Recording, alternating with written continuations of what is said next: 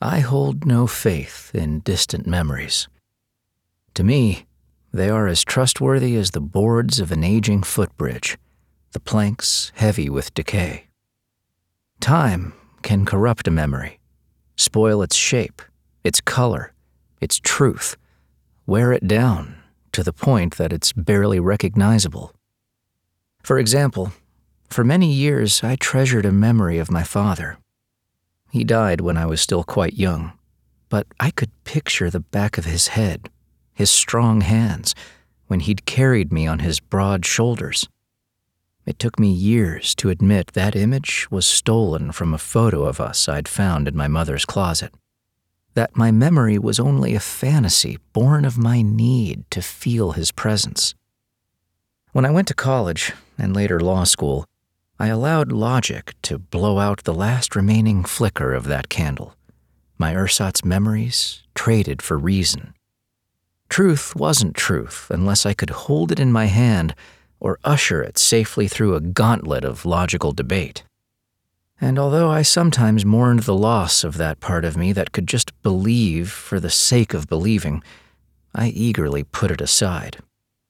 And so, I feel somewhat duplicitous writing down this account of those 10 strange days, which, even with all the reason and logic and training I can muster, I still can't explain.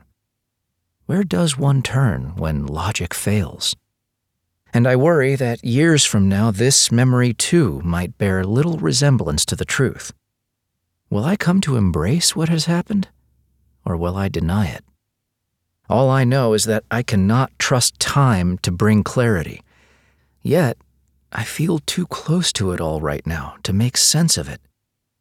For that reason, I've decided to put pen to paper, to capture my most accurate version of the truth before it fades from my mind, and hope there comes a day when I can look back with some new perspective on the ordeal of those 10 days. An ordeal that began when I met Ruth Matthews. I was in my office at the law school, grading criminal procedure exams, my least favorite part about being a professor, when she showed up at my door. The first glimpse of Ruth was like taking notice of a moth. She appeared quietly, her clothing and demeanor faded, like dust on a wing. A slightly plump woman with hair the color of fireplace ash, she wore a gray sweater buttoned to the throat despite the warm June day, and a brown skirt that brushed the tops of her shoes as she walked. The one thing that stood out was the metal crucifix that hung on a leather cord around her neck. Thick and heavy, it looked more like a yoke than an adornment. As big as my hand, it had been made of 2 steel bars crudely welded together. Ruth brushed her fingers across it as she stood timidly in my office doorway. "Professor Sandin?" she asked, in a voice so soft that it barely carried the short distance to my desk. "Yes?" "I'm Miss Matthews. I have an appointment." I had forgotten about the appointment, but stood and smiled as if I had been waiting. "Please, call me Bodhi." I waved her to the visitor's chair and tried to recall our brief phone call. She had a husband.